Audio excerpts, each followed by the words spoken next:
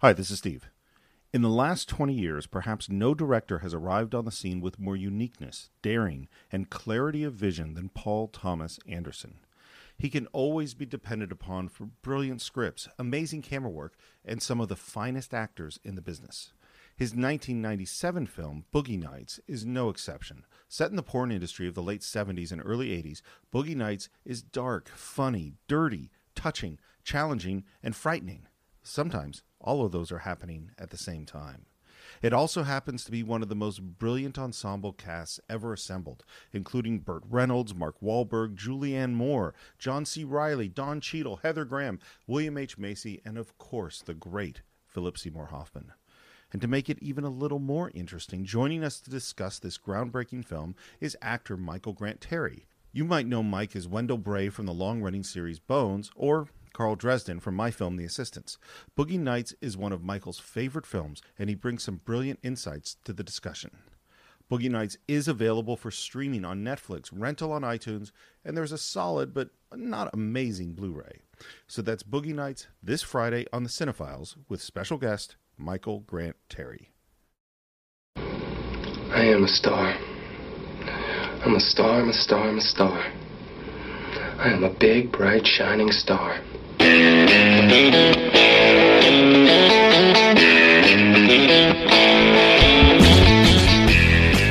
Hello and welcome once again to the Cinephiles, where each week we enter the world of a great film. We explore its themes, its history, the filmmaking, and the influence it has on us today. My name is Steve Morris. I'm a filmmaker and directing instructor in Los Angeles, California. Hey guys, it's John Roca. I am a voiceover artist and host of numerous shows here around town in Los Angeles, and occasionally an actor. I don't know why you always put the occasionally on Because that. I don't do as much of that as I did before, so I do more voiceover and That's more hosting than I did. And I don't know. I commercial. kind of feel like once an actor, always an actor. And speaking of actors, we're very lucky to have as our guest Michael Grant Terry, who is a little more than occasionally an actor, and in fact, just finished up a very long stint on Bones. How long were you on that show? 9 years. 9 years on Bones. Yes. You also might have seen him, by the way, he plays Wendell on Bones. You also might have seen him on Criminal Minds. And if you happen to watch my film, The Assistants, he plays Carl on it. Hell yeah, that's where we met. Yep. Yeah. So I wanted to ask you, what's it like finishing up a show after 9 years? It's crazy. I mean, it's one of those shows that you didn't think it would ever come to an end, because we kept getting renewed season after season after season. We were the little train that could. But it's wonderful. I'm glad that we were able to end it on a note that the fans wanted it to end. And we were able to wrap it up in a good way. And does your life have like just a weird empty space in it now? You know, it feels good, actually. It feels like renewing and relieving, and relieving in a good way. Like I'm excited to enter the next chapter. And what is the next chapter? Who knows? Drinking, smoking. No, the next chapter is, well, right now I shot an Amazon pilot that hopefully will get picked up in March, called The Legend of Master Legend. But honestly, it's exploring different aspects of myself as an actor who's been on a show for 9 years and kind of breaking out of that shell and finding new things. Yeah, sure, absolutely. And speaking of new things, this movie is, I don't know if it's a new thing exactly, but it's the first time with a new director.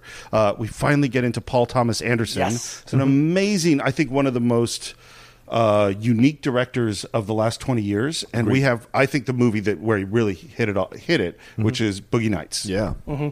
It's 1997, and it's a movie about. It's one of those movies where if you read what this movie was about, I think a lot of people would say, "I don't know if I'm interested in that," Right. And yet almost everybody was interested in that. Yeah, I remember when it came out, it was such a big deal. People were like protesting, trying to make it an X-rated film. You know, there was a whole kind of things going on in the 90s. Because this is right at the nadir, I would say, of the independent film movement that had come on through Tarantino and Robert Rodriguez.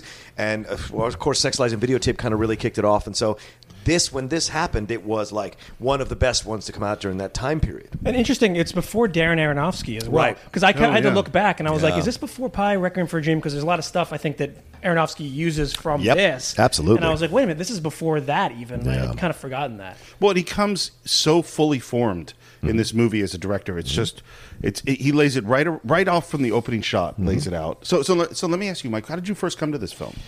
Man, I was trying to think about that, and I think I came to it getting ready to go to film school, getting ready to go to Emerson. I had just found this film. It's like maybe my junior in high school, and I became obsessed with it. And this is one of the movies that made me want to go to film school. Wow. What about you? I saw it like in the theaters when it came out. I probably went with a couple of friends to go see it at the time, probably down in Tallahassee in Florida State, and enjoyed it there. And I remember being just blown away by it because of the subject material and the way they were able to make you care about these characters in a way that you hadn't seen before. And it's a cult status type film. Like people, like I remember reading an oral history on Grantland. Grantland. Yeah, the oral history on this is phenomenal. So good. Oh, wow. The amount of people that they got. It's great. It's all the quotes from everybody just put in order of everyone who's working on the film. The producers, most of the actors, and the screenwriters, the PAs, casting, all the people involved, and how many people, and Philip Seymour Hoffman, like what it was like to have him coming on at this stage in his career, like so much in that. So as I've gotten older, there's an appreciation for this film that wasn't there when I initially saw it. Yeah. And what is that? Where do people, if they want to find that? It's Grantland. Just type in Boogie Nights and oral history of Boogie Nights and oral history of Boogie Nights on Grantland. I wish I'd taken Grantland.com. Yeah. It's long. The website went down, like it's defunct, but you can still see the old articles. Right. Gotcha. So they don't put any new ones up because Bill Simmons started that off of ESPN, and he has The Ringer now. But Grantland was the one that he started, and they had great pop culture stuff, and this was one of the best things they ever did. So one thing I want to say before we really dig into Boogie Nights, and this just feels a little bit weird for me because we've done lots of movies where we've talked in depth about violence. Mm-hmm. We talked about how does Martin Scorsese approach violence versus Quentin Tarantino or Francis Ford Coppola or the Coen brothers. And I had no awkwardness whatsoever discussing people getting shot and stabbed and killed. And yet I feel like maybe I do have some awkwardness about people having sex and nudity and pornography. And that's, first of all, that is really fucked up. Just that from the beginning. But I do feel like I need to give out a little bit of a warning. I mean, pretty much, I think everyone who's this far would get it. But like, we're going to talk about sex and pornography and prostitution and these issues that some people do get pretty uncomfortable with. Yeah. And like I said, I'm more uncomfortable talking about sex than I am talking about violence. And that's kind of a strange thing. The one thing about this film, though, I think you hit on it, John, a second ago, is the characters and how defined everybody is, for me, kind of erases that this movie is about porn a little bit. And erases that uncomfortability because the characters are so in-depth and so defined and such real people. Mm-hmm. It's interesting for me because of that. And I kind of forget about the porn aspect, which we spoke about a little bit. Yeah, you said, I don't think about this movie as a movie about porn. I think about it as a movie about family. Yeah. Oh, interesting. I 100% agree. Yeah. Oh, wow. Yeah. I don't see it that way. I see it as a film about a guy pursuing his dreams and what happens when he gets too full of himself and how he has to come back down and then appreciates the journey and appreciates what he achieved. But the family thing, absolutely. So it's a perspective of what you take out of it. Well, there's no question to me that it is that both of what you said is true. I agree. I think both of those are true. Absolutely. Yeah, this is a classic rock star movie of, guy comes from nowhere, gets too big for his britches, has a horrible crash, and then has to, return back to his roots. Yeah. It's that story, but it's also the story about family, and I hate to break it to you, it's also a story about porn. Yes. And what's funny, I listened to the... cock. And a very large cock. I'm ready to shoot now, Jack. It's my big cock. I need to take a moment. It's also, it's funny. It's like, if you listen, I listened to the commentary track. One of the things, first of all, one of the things I love, the very first thing that PTA, I think we could refer to him as that, says on the commentary track is, I'm really happy to be doing a commentary track because half of what I learned about making movies, I learned from stealing from other people's commentary tracks. Yes. Wow. And that's how I feel too. Yeah. Like, this is the place, not that everything that's on a commentary track is true, but you get to hear the thought process of the director. Or usable. Yeah. Especially a Schwarzenegger commentary track. Which are those have their own special charms. I know what I'm doing tonight. That sounds great. But the other thing about the way he talks about this film is he is fascinated about porn and the porn world. PTA, he grew up in the Valley, so he saw a lot of these people, as you do if you live here, going to the store and going to the, the restaurant and he was aware of that. But the way that he is fascinated about it is completely non-judgmental. Mm-hmm. There's no, and that's what's true of the movie as well, is that he knows a lot about the history of pornography, and there's a lot that's in this film that comes from real events, particularly the life of John Holmes, but also all sorts of articles and things and stories he's read, and he watched a lot of porn in order to make this film. Mm-hmm. There's never anything dirty about his feelings about it. There's no judgment of it either. I don't think, which I think is what's so beautiful about it is that this really is a movie about life, and in that life, it happens to be porn. My occupation is an actor, their occupations is porn, and I think that he highlights that. Please, they are actors. Excuse me, especially Buck. He's an actor. Yeah, but I think that I love that he's fascinated of this as a child, and that this is the culmination of. I mean, he made the Dirk Diggler story in high school, I think. Right. Yeah. So what you're talking about, it's based on a short film documentary that he made in high school, which.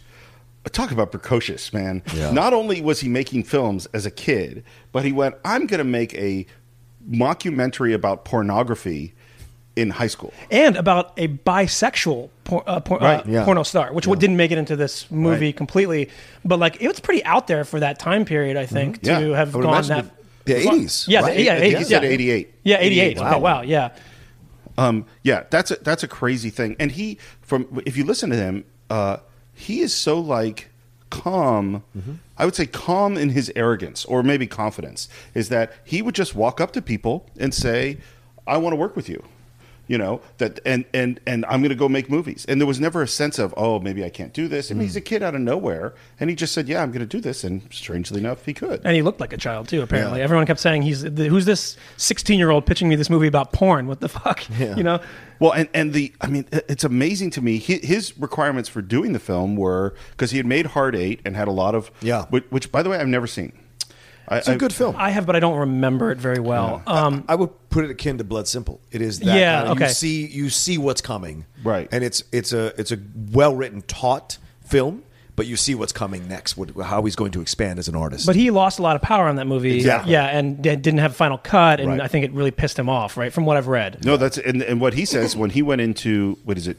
New Line? Is that who did this? Yeah. I think it's New Line. Yeah. When he went into meetings with them, he said it's going to be 3 hours long. Yeah. It's going to be NC-17. Right. And that's it because of experience with Hard 8. And they finally came back to him and said, look, you can have one of those. Either it's R-rated and then it could be 3 hours, or you can have NC-17, but then it's got to be shorter.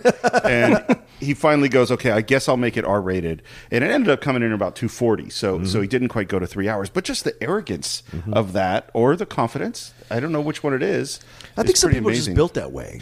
Some people are just built without that extra thing that goes, no, you shouldn't be doing this. Yeah. You know, I've seen those people, and they're marvelous to watch in action because you're like, I don't understand this. How can you just do what no one else can do in this moment, or is stopped by this thing in their head that goes, no, this isn't how things are done. You can't actually do that. Yeah. But some people are built without that filter between them. He's also surrounds himself with other people that are like that. Like his editor, I don't think had edited a single movie before this in its entirety. Yeah. This is his first full movie. His composer, I believe, also this is one of his first movies.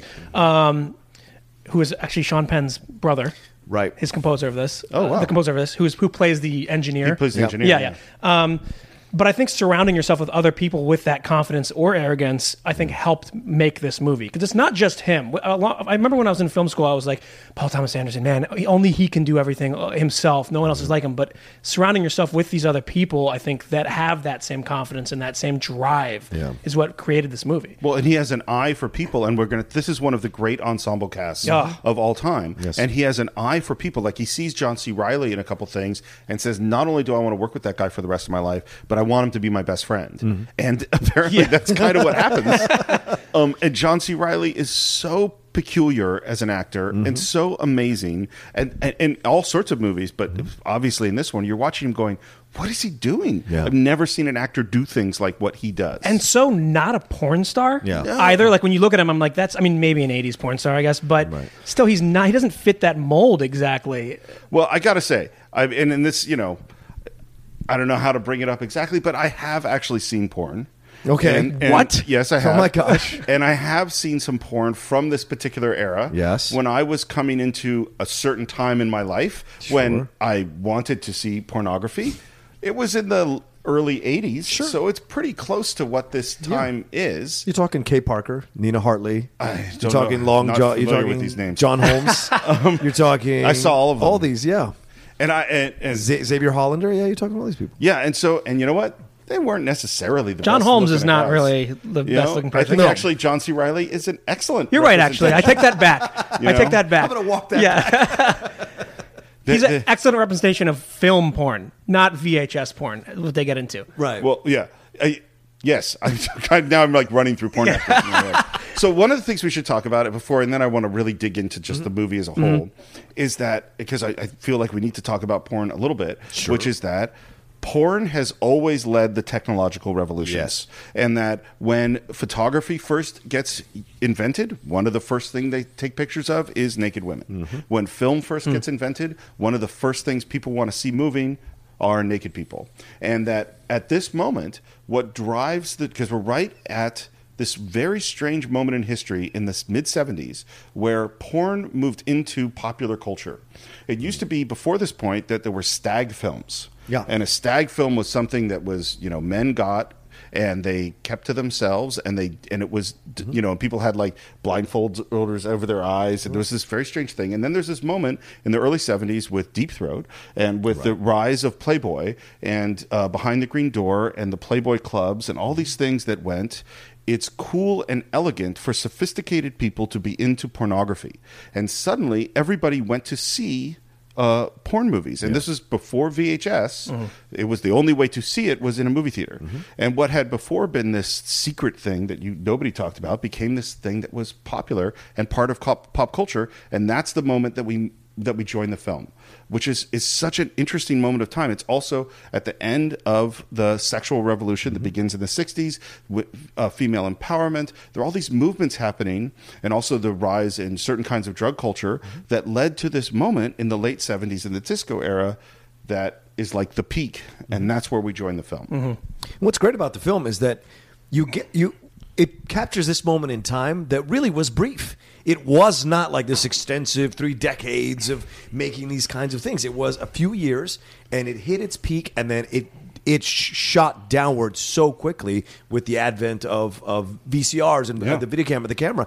To do it that quick, the quality went right out the window. And I think that's why the film works so well for me, is it's more than just about porn, right? It's about the idea of technology, the advent, everything changes, right? The idea of tastes, differing tastes, going from one decade to the other, you all of a sudden become irrelevant. We talked about this in Singing in the Rain. The idea of going from silent to speaking films, talking films. People lost their careers, and the same thing happened with porn. Like, that's the thing. It's basically the film. The film is about the film industry, basically, and that's what I love about it. I haven't researched this, but I believe that this is the first ever comparison between Singing in the Rain and Boogie Nights. And yet, I think you're 100%. What's also great is that that structure that happens is what forms the structure of the film. Yeah, exactly. Which is so fantastic is he doesn't have to write this structure of this film. The 80s hit, the movie changes completely. Whereas that small period of time at the end of the 70s, it's wonderful and it's grand, and it's where the film starts. Yeah. So let's get into where the film starts. Okay. First of all, it starts with a remarkable shot. And opening shots is really important in a film because, I don't know, there's this experience. I had a theater teacher who once said that it's one of the most important moments in a play is the first genuine laugh from the audience. Because when you go in to see a play, the first thing you feel is a little nervous. It's like, how's this going to be? Am I going to like this? And that when you have that first genuine real laugh in a play, you go, okay, we're going to be all right. The opening shot of a movie is a very similar thing, is that's what tells you whether or not you can be confident in the filmmaker.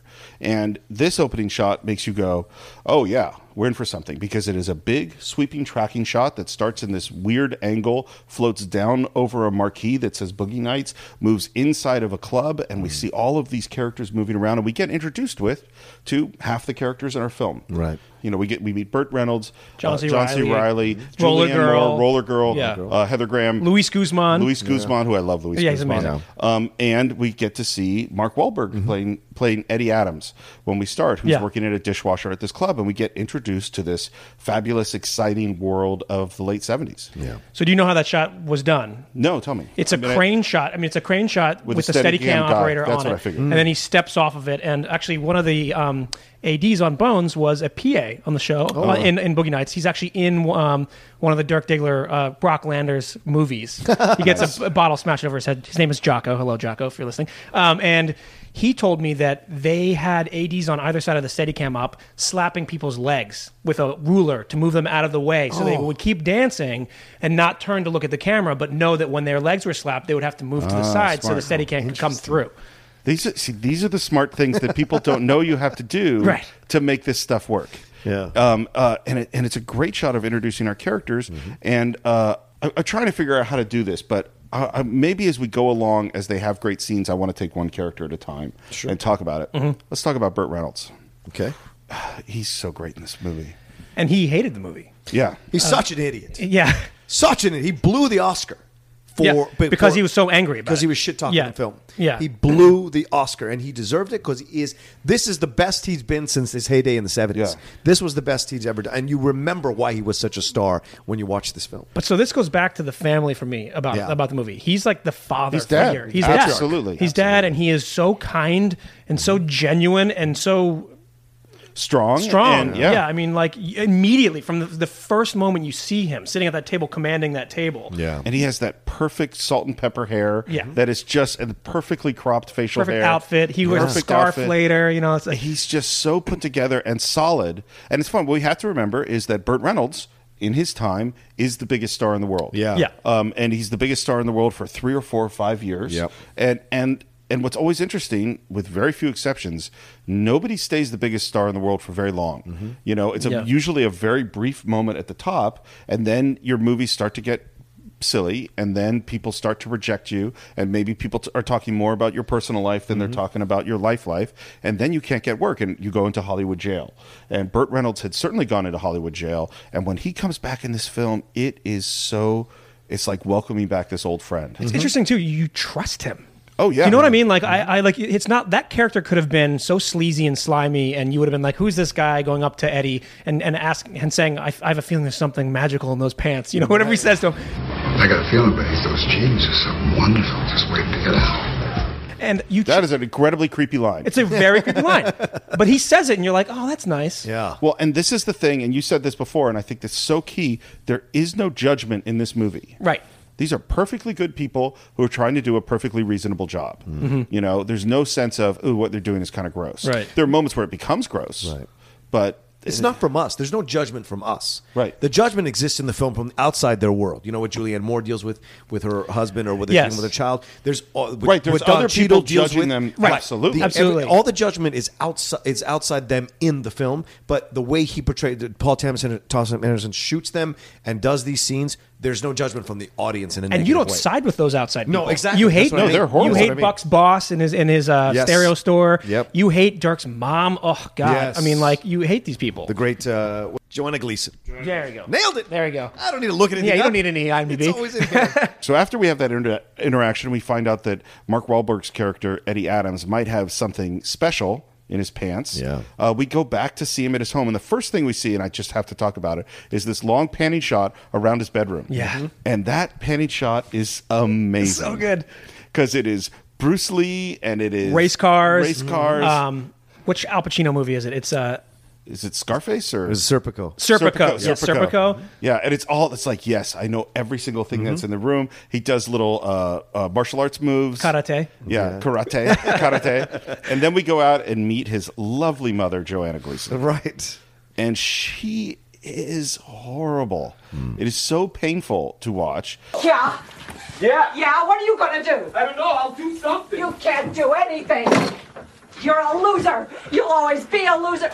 You couldn't even finish high school because you were so stupid, so what are you gonna do? I'll do something. I'll do it. You know what? I'll go somewhere and I'll do something. Maybe I'll run away. You can never find me. Go ahead, fuck that little girl! Oh, what do you think you're doing? I'm getting my stuff. You think that's your stuff? That's not your stuff. You didn't pay for it. That is not your stuff because you didn't pay for it, stupid! None of this is yours! This! You leave here! You leave with what you've got!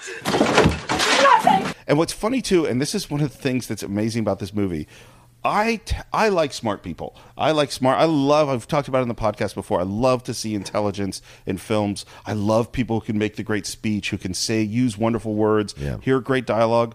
These are not smart people. It's incredibly portrayed in the. We're not there yet, but the fight when they. When you're stupid, you're so stupid, and you're. I'm not. I'm great.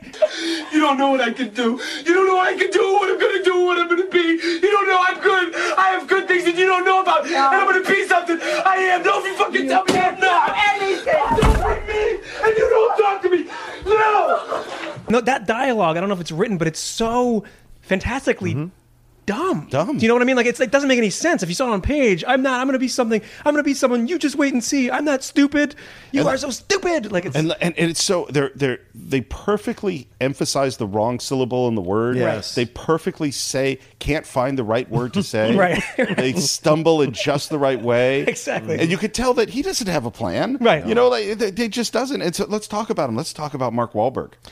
So, I mean, coming off of this is coming off Marky Mark and the Funky Bunch. Coming off other people, because I remember this distinctly. This is my mid-20s. I remember people making fun of the fact that they cast him as the lead, that he wasn't going to be able to do it. Nobody thought he'd have a real shot at, and he blew people's minds with what I still consider this the best thing he's ever done. I agree. And just pure as an actor. You're watching him completely believable through the whole film because he's still discovering how to be an actor himself. And you see that purity in all the scenes. And Paul Thomas Anderson does a great job of finding those right takes, and the editor as well, of finding the right takes of him in purity. You just enjoy him all the way through. And he's believable in a very unique way. Yes. It's that normally with young actors or inexperienced actors, they're going to usually make a down the middle choice. You know what I mean? They're going to make a straight ahead. Good point. I'm going to say what I'm going to say. And he doesn't do that. And the other thing that young actors, and particularly actors that want to be movie stars, and I would guess people who come off of being musicians in other places where they're rock stars and things like that, they don't want to look bad. You know, and he has no problem looking bad or looking foolish or looking dumb throughout this film. It's like earnest almost. He's very earnest, and he believes everything he says. Yeah. Which that's so simple to say that, but I truly believe that he just wants to do well. Yeah, and then maybe that's Mark Wahlberg, or maybe that's Eddie. That's what I mean. Yeah, he does a great job. He wants to succeed, and much like his character, he wants to become a movie star. Yeah, right. You know. And it's wheels within wheels type stuff. Right, yeah. exactly. And of course doesn't see that maybe this isn't the best pathway, but clearly he has this potential in his pants. Yeah. Yes. And this is one of the interesting things I felt watching it this time is that he does a great job, PTA does a great job of making you want to see what's in his pants. You want to see the penis fairly early in the film because of the way everyone's talking about it. Now, I'm a heterosexual man, and that's not my normal thing that I want to take a look at, but the film makes you want to... It's just like if you're carrying around a briefcase and everyone goes, oh, we got to get what's in that briefcase, I'm going to want to see what's in the briefcase. Pulp Fiction. Yeah. Like Pulp Fiction. Yeah, right, exactly. And of course, they withhold it naturally. And so he has this big fight with his mom. He says, I'm going to be special. I'm going to be important. I know I am. Right. And then he goes back to the club and sees Jack and kind of goes, I'm in. And Jack invites him back to his house. And then we get to meet, we've already met her, but let's talk about Heather Graham and Roller Girl. You know, I have to comment on this. Speaking of his giant cock, the scene when Heather Graham, the scene when Heather Graham, when he gives a test, when Bert sends her in the bathroom to unzip his pants, there is a sound moment when you just hear go when she goes down, and it's like, oh my gosh, like her eyes, and then you hear this sound, and you're like, that is the best like transition of. You're like, oh, I know, that's crazy. Well, and this is part of this thing that I'm saying, where he's making us want to see it, yeah. because even just a little change in facial expression from her as she sees it is like something important here. Yeah. And then we come back to the house, we have more conversation. What do you think of Roller Girl? She's great. Yeah. Would you like to do it? Have sex. Oh, yeah. Oh, yeah, and I'd love to. She's really foxy. No, I bet your ass she is. You're officially out of lines, Jack. Well, I'll pick up some for you tomorrow, son. Come here, darling. I want you to go over there and sit on the couch with Eddie. Here we go. Are we gonna fuck? Oh, yes. Are we gonna fuck? Are we gonna do it? Are we gonna do it right now? Yeah. You know? Yeah. Burt Reynolds says yes, and Roller Girl takes off his clothes, and we have this sex scene. And what they do is they immediately cut to Burt Reynolds and have this slow push in, and the expression on his face is it is amazing acting. Yeah, because it's sort of neutral, and but you could see the little gleam in his eye of like, I know what I have here. I have something special. I have Yes. something special here. so great. Yeah. I'm sure a coach gets those faces too Yeah, when exactly. they see an athlete. Exactly. I'm not going to give it away. I don't want Yeah. him to know what I Right. have here because he's sitting right there doing his Right. thing. But I know I got something special. He's got something special. Yeah, it's it's a remarkable scene. Heather's fantastic. I mean, obviously this film made her. Oh, yeah. And she went and did Austin Powers, and she occasionally pops up and stuff, and you love her, and and she does terrible movies, but then she'll be like in The Hangover and stuff. She will always have goodwill with me because of what she does in this film. It is for much people, it's a difficult role to play, to make her innocent, and then when the transition happens with her later in the character, she's so powerful when her dreams are betrayed, when her innocence is lost, fully lost. Yeah. It is so devastating it's to so watch. devastating to watch her in the classroom. When Yes. that guy Exactly. is doing I love this cock face. Right. I don't know how else you would explain that on a podcast. The blowjob face. The blowjob Yeah, the face, blowjob, yes. yeah. And the teacher even in that. Honey, sweetie, you okay? Yeah. Sweetie, you okay? Every one of these small characters in this movie it's fully formed to me. Mm-hmm. Oh, yeah. You completely get them. And just seeing her face skating out of there and knowing that she's never returning to that education, that real technical world, Right. is devastating. Well, and she's a kid. She's completely fully formed with very few lines. Yeah. She says very little. She's a constant presence throughout this film. There's this unbelievably bizarre choice that she never takes roller skates off. Yeah. Her only name is Roller Girl. I mean, Right. maybe you hear her real name at some point. I don't know. That guy says it to her in the limo later. Oh, he yeah, says, that's "You right. don't remember He says her name, and Because he she's like, remembers her "That's from high not school me." and stuff. Yeah, Yeah, exactly. Yeah, very hard to go past her surface, and that makes her kind of mysterious and fascinating. And she seems, and this is the thing that PTA says in the commentary track, is he met these girls that are in the porn industry that he called "I'm okay girls," which is, "How are you doing?" "Oh, I'm okay," and they would never share anything deeper. And he always went, "Man, I think there's something scary in there that we don't get to, and that's what he wanted to do with Roller Girl, is that it's this "I'm okay girl, I'm okay, everything's okay, everything's okay, everything's okay," and then it's not okay. Yeah, I know someone like that. Yeah, and that's just how it is. They like constantly. No, everything's fine. It's all fine. It's fine. I can handle it. It's fine. They put on the smiley face and they act a certain way, but underneath there's an incredible wealth of pain and that they cannot access, because if they access it, they're going to shut down completely. And some people know that about themselves. You know what I'm saying? And I think you saw that with her in the high school scene, because what she's doing in her mind, and we watch it, we know what porn is, but what she's doing when she's doing it is an innocent way of being loved by people for who she is, for something she can give. She's not being judged in this world. She's not being judged and found deficient. No. And so when she goes to high school, that's where she finds deficiency. When Right. she meets that jerk off in the limo later on, that's where she finds deficiency. Judgment. She wants to be loved and accepted. That's it. And that whenever she's not, you can see the devastation, especially in the limo scene. Oh yeah. Well, and this goes back to what you said about this is a family, is that we've met the patriarch. Yeah. We've met a sister. Yeah. And now Julianne Moore. And we're going to meet Julianne Moore, who's mom. Yeah. She's the mother in the family. Yeah. And in a film of off the charts great performances, hers might be the most amazing. Absolutely. Yeah, I think so. I mean, her and Phil Seymour Hoffman. I have to say. Well, that's I mean, we'll something, get to that too. But I mean, the journey that she goes on with both drugs and with taking on that role of being a mother and not having her actual biological child in the picture anymore. It's fantastic. I mean, well, and it is frail and strong and unpredictable and emotional and comforting and all over the place, and sexy. You know, I mean, it's all over the place and real and believable. I mean, I think that like the reason why she ended up doing the first porn scene with Mark Wahlberg was, I think, because she was the one who could act the worst. Right. Like Paul Thomas Anderson said, who can say these lines the worst and believably as being a bad porn actor? And she did it, and she's like, well, Julianne Moore wins. How long has it been since you've had a woman? A long time.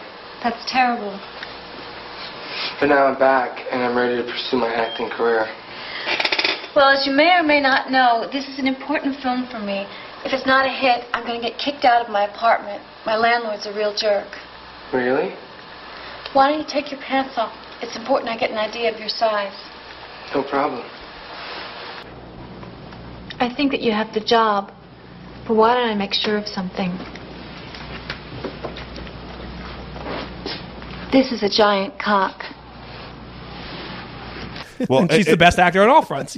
Yeah, and it's funny. I'm going to make our second Singing in the Rain comparison because we talked about it takes a really good dancer to dance poorly, and it takes a really good actor to act poorly. Yeah, to say and that horrible porn dialogue is just, and the way that she says it is fantastic. It's so good. But the way that scene is shot is very sexy too. You go upside down, and then you go into the camera. Like, it's just so well done. It's sexy as hell without having seen much of it, or just seeing shades of the body or pieces of the body parts. You're like, oh, this is hot as hell. And when you juxtapose that with what you see later on when she's on the phone talking about her kid, when they're taking away, that's what you're talking about. It's so great to see her progression through the film as she becomes more and more desperate to be normal.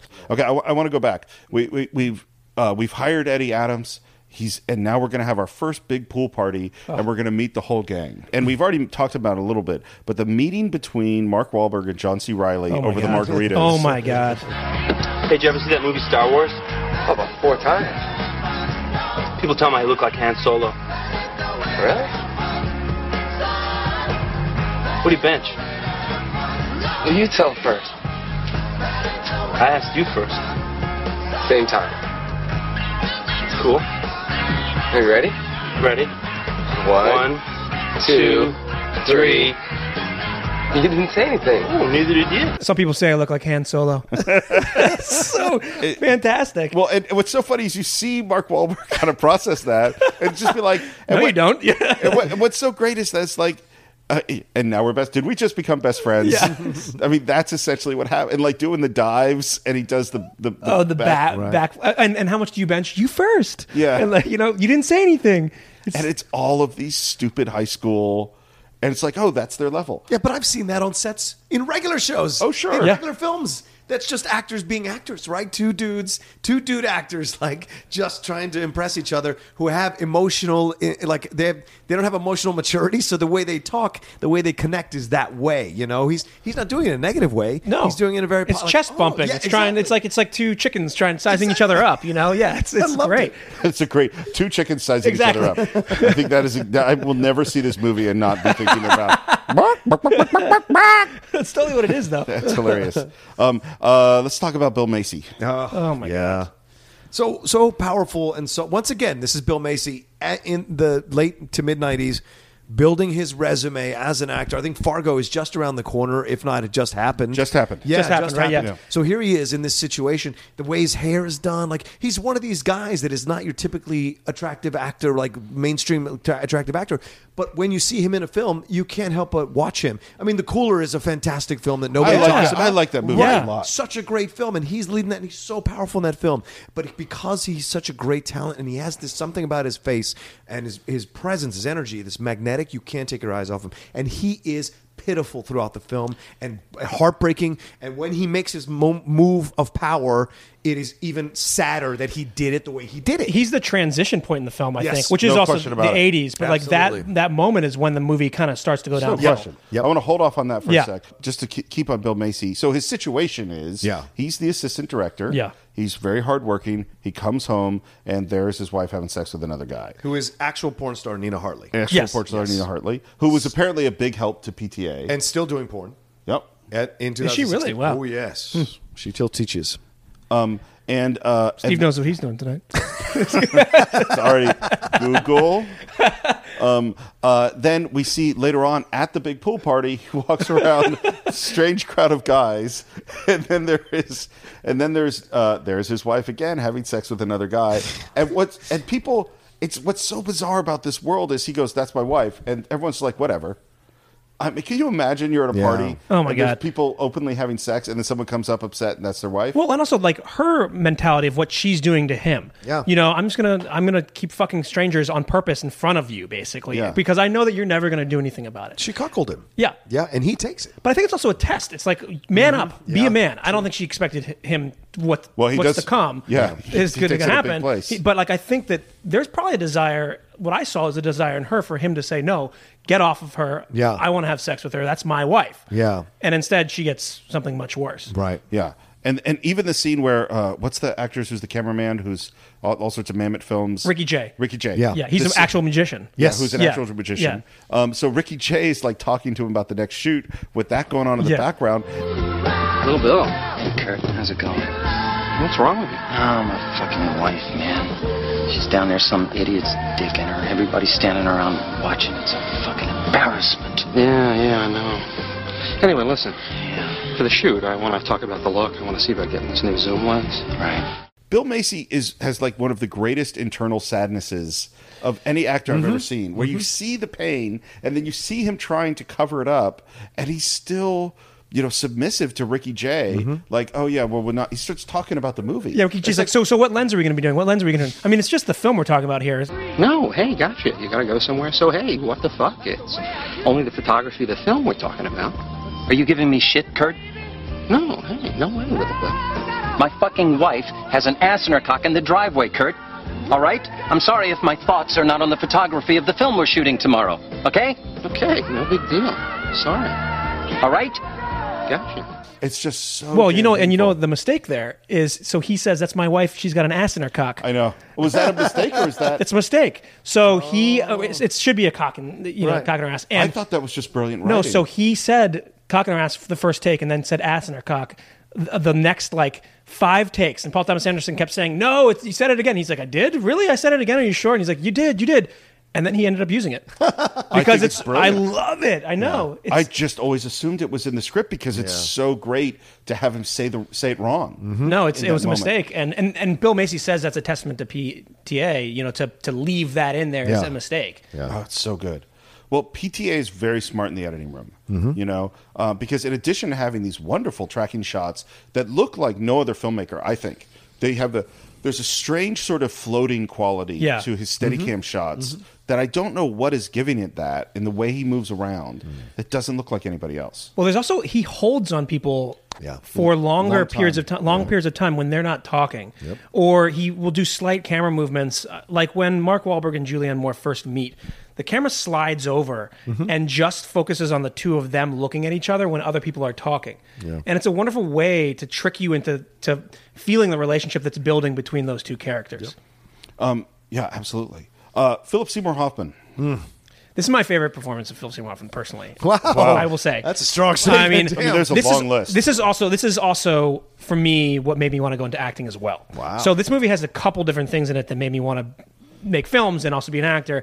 I just saw someone playing a character so strong and so grounded, and also being such a character that's so believable for the first time, I think, in modern film for me, growing up. And I just loved how emotional and how vibrant this character was.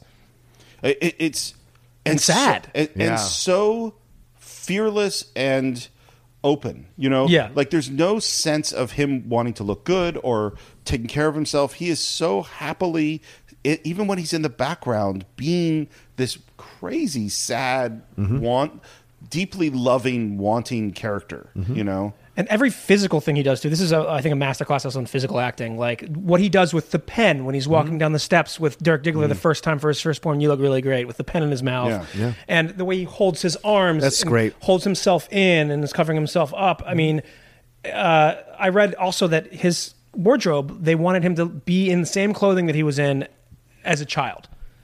Like that he never changed his clothing from when he was a little boy. So everything still doesn't really quite fit him well, and he's just a little awkward still and still trying to find a family, much like everybody else is trying to find a family in this movie. Well, if I remember correctly from what I read, he wanted Wahlberg sizes. He wanted to wear Wahlberg sizes. But it sure looks that way. But the clothes had to look childish and had to look like he was in that state of regression. Like he never matured as an adult. Like he was, to him, it's no different than a fan who just wants to be you all the time. Like people have these fans who come in, like they dress like them, they act like them, they do the kinds of things, and they take it to that extra level where they actually think they can be that other person. Well, and it is very clear, very early, that he is in love with Dirk Diggler. Absolutely, from the opening shot, when the pinhole when it goes around Dirk, and you see him sitting on the chair, and Phil Seymour Hoffman kind of does that like hair flip sideways smile, and you're like, oh, this is. I mean, it's another very clear showing of what this character is from the very first second you meet them. Yep, you know their wants, you know their intentions, you know everything about them. Yeah, absolutely. And he is another brother in the family, or maybe he's like the nephew, right, or the cousin. But like that, this just continuing this family metaphor. And we're sort of building up this group of people. Let's get to we talked about it a little bit before. Let's get to this first sex scene, because this is the test. This is like if this was a boxing movie, this is the first fight. If this is a musician movie, this is the first concert. This is the first big test, and there's a lot of tension put around it, and there's a lot of build up to it. And then what I love about the way, and we see all the family members kind of making this thing happen. And one of the things I love about the way that we see it is it's really about the reaction shots. When they start when he starts having sex with Julianne Moore, it's really going like Bill Macy's reaction shot is amazing because in it you see all of his feelings of inadequacy. Yeah. You see all of that, like, because we already learned about his wife and what's going on with her, and you see all of that. You see Burt Reynolds as the artist filmmaker going again. I got something special.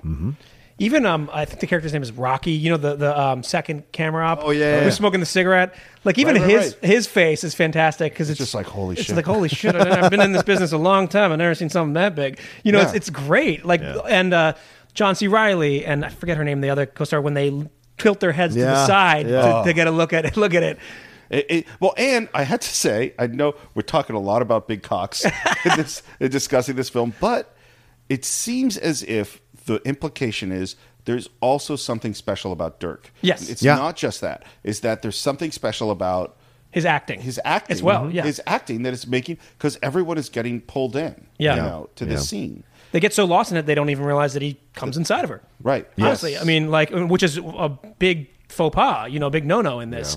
Yeah. And I really, for all actors. For all actors, yes. Yeah. On the assistants in particular. Yeah, I don't even know where to go with that. Who am I?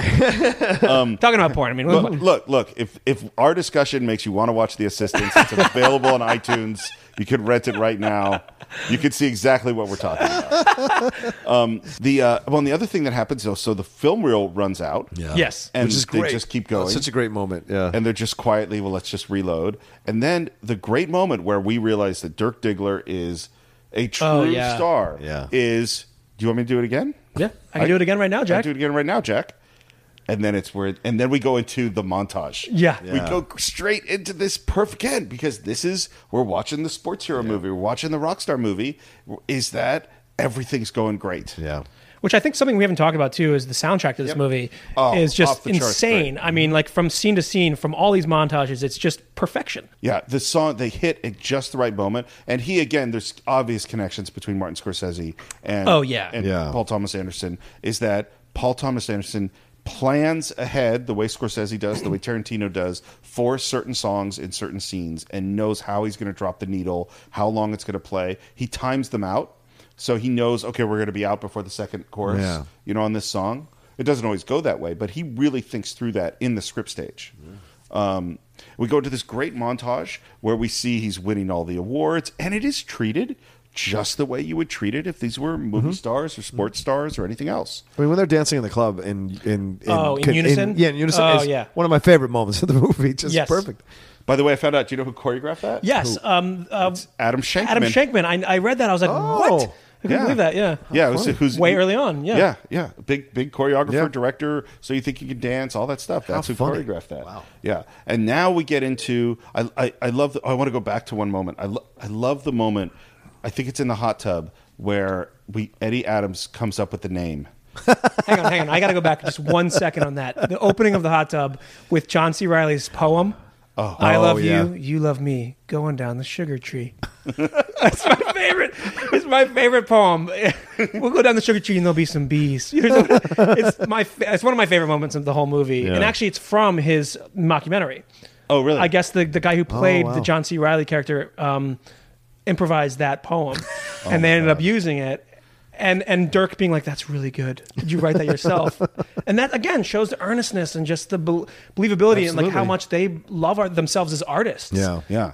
And this goes to what? Like, we have this big build-up to Eddie Adams saying the name Dirk Diggler, and Burt Reynolds, and we even cut to this shot of Dirk Diggler in lights. I just want a name. I want it so we can cut glass, like razor sharp. Razor sharp, right? Yeah, well, when I close my eyes, I see this thing. It's like this big sign. And the name is in like bright blue neon lights with like purple outline. And this name is just so bright and so sharp that the sign, it just blows up because the name is just so powerful.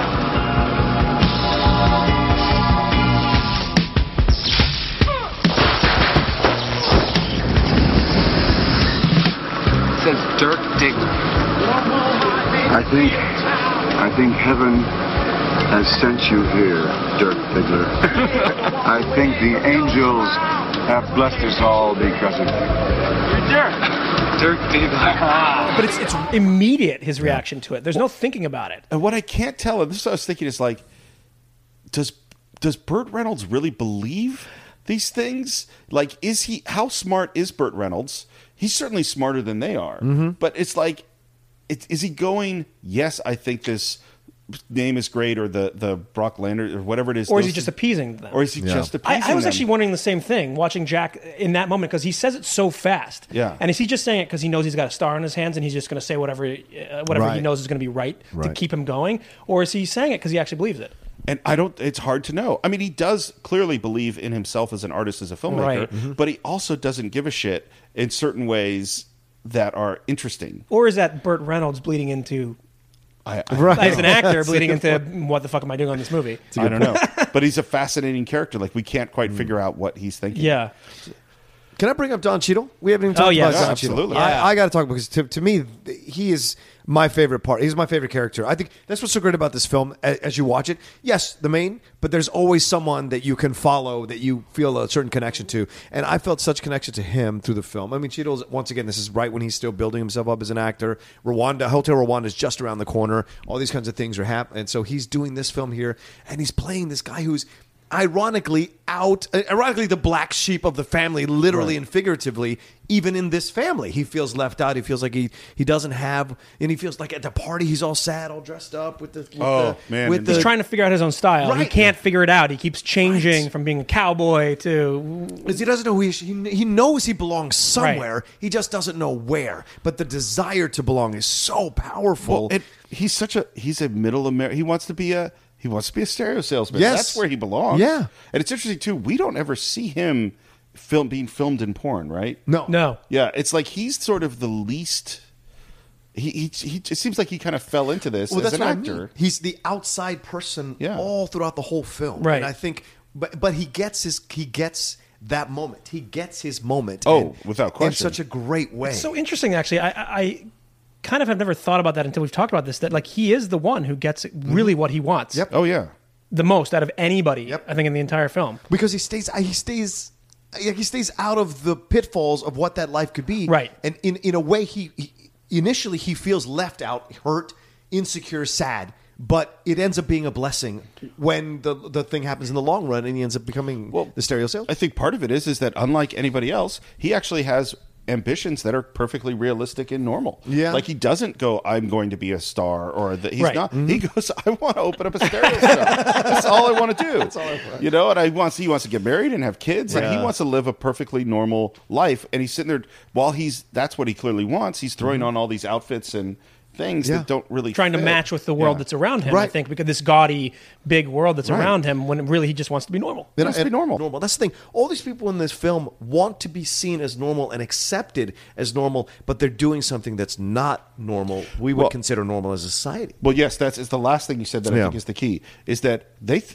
are normal. Yes. In their world, yes. In their minds, yeah. Well, and it's our world that says that porn. Well, and this is I've thought about this a bunch, which is that I don't know how to explain this idea, but everybody has a set of traits. You know, that you have intelligence and you're good looking, or you're strong, or you're fast, or whatever it is, and we value those on different levels, and we tend to value the sexual, like, for instance, if I make a movie that makes you cry, you go, oh wow, he's a fantastic filmmaker. Yes. Right. If I make a movie that makes you laugh, you go, oh, he's a good filmmaker. You don't put it at quite at the same level he makes you cry. Right. If I make a movie that thrills you or scares you, you know, he's a good filmmaker. If I make a movie that turns you on, then it's not so good. Yeah. Right. And it's like, why do we put these on different sets of standards, and why do we go?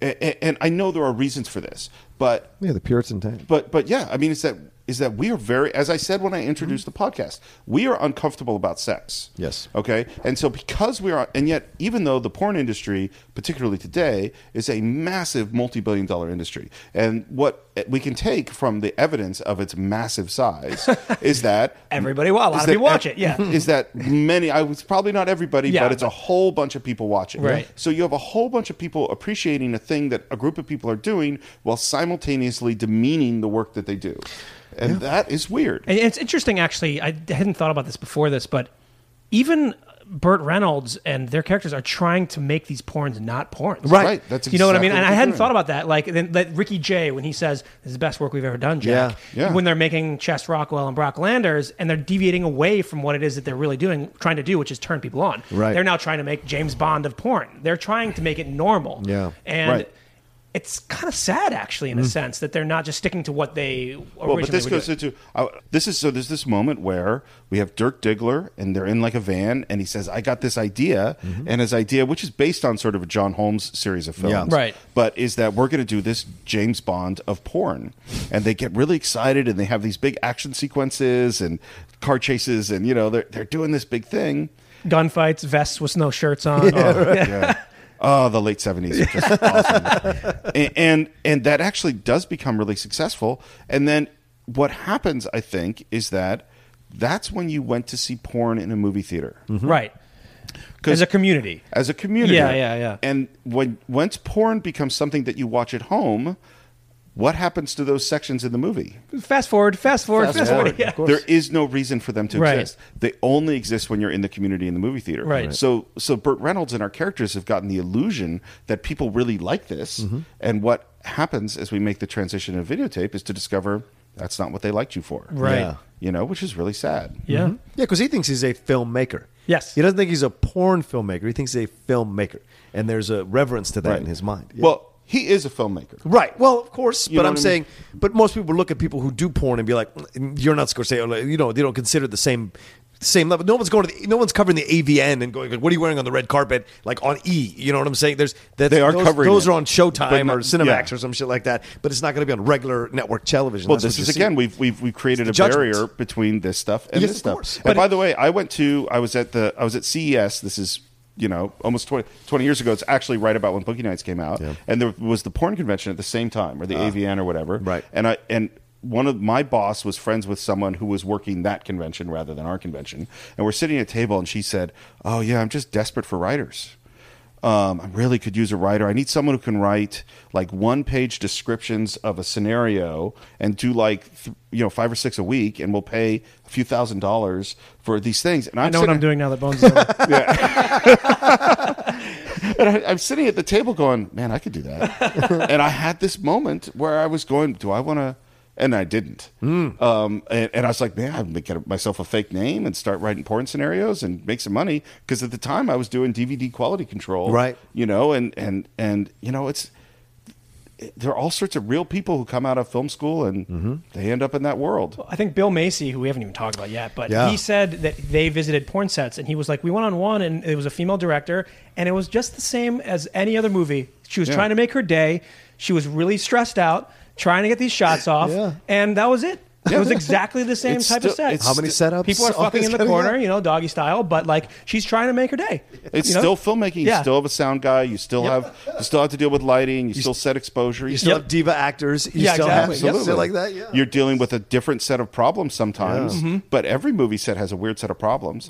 John, I can't tell you how excited I am about the Cinephiles' new sponsor, an absolutely incredible game, Marvel Strike Force. Now, anyone who's listened to the show knows that I've been reading comic books since I was 5 years old, and this is like a comic book fan's dream come true. You could create a mobile squad and play as your favorite Marvel characters.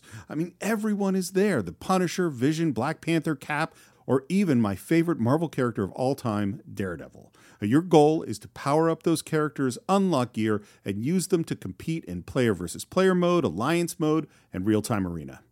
Yes, Stephen, as we speak, they are enjoying their 6-year anniversary. 6 years, wow. And you know what that means? Free stuff just for signing up via their unique link in the description. The anniversary consists of weekly events and bonuses. If you complete each event, you can receive special rewards and skins. Completing every single mission throughout the entire anniversary will result in an even more special reward. Make sure to log in each day and each week to take advantage of all the new characters that are being released specifically for this event. This will be Marvel Strike Force's most generous event to date, so don't miss out, y'all. Check out that unique promo code, and for every new user, please follow our link in the description and use the promo code MAXPOOL. Once again, thank you so much to Marvel Strike Force. We're very, very excited to have you sponsoring this episode. And the one thing, and it should be obvious to anybody who's listened this far, but every single actor we've made, whatever the size of their part, can carry their own movie and does later. That's what's amazing. That's a great point. Oh, that just gave me goosebumps. That's so incredible about this film is that every single one of them has had their own film, basically. Absolutely. Yeah. And most of them, many of them. Yeah. I mean, Don Cheadle, Julianne Moore, like on and on. All of these people are stars. And won Oscars. And several of them won Oscars.